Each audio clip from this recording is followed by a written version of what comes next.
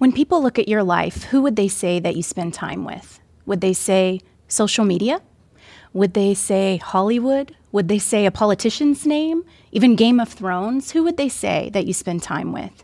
In Acts chapter 4, we read about two men, Peter and John, who were known to have hung out with Jesus. So much so that even their accusers knew that they hung out with Jesus, and that was only word on the street.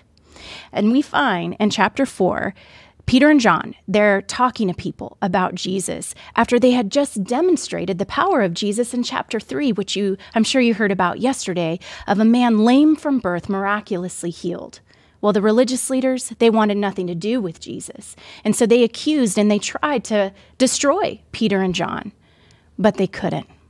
In fact, there was one point in chapter 4 where Peter and John say, should we listen to you or should we listen to God?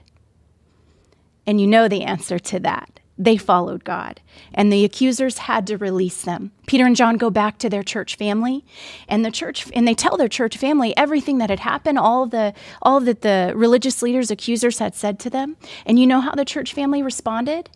They prayed. They didn't post their offenses.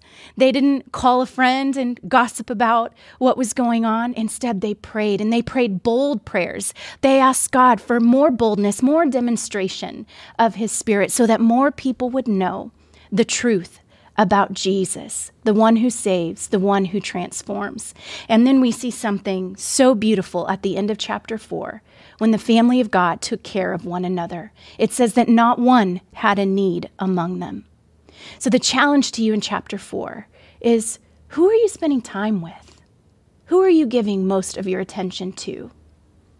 Try giving Jesus most of your time, most of your attention, and watch how God so transforms your heart and your life that not even your accuser, your enemy, can deny the work of God in your heart and in your life.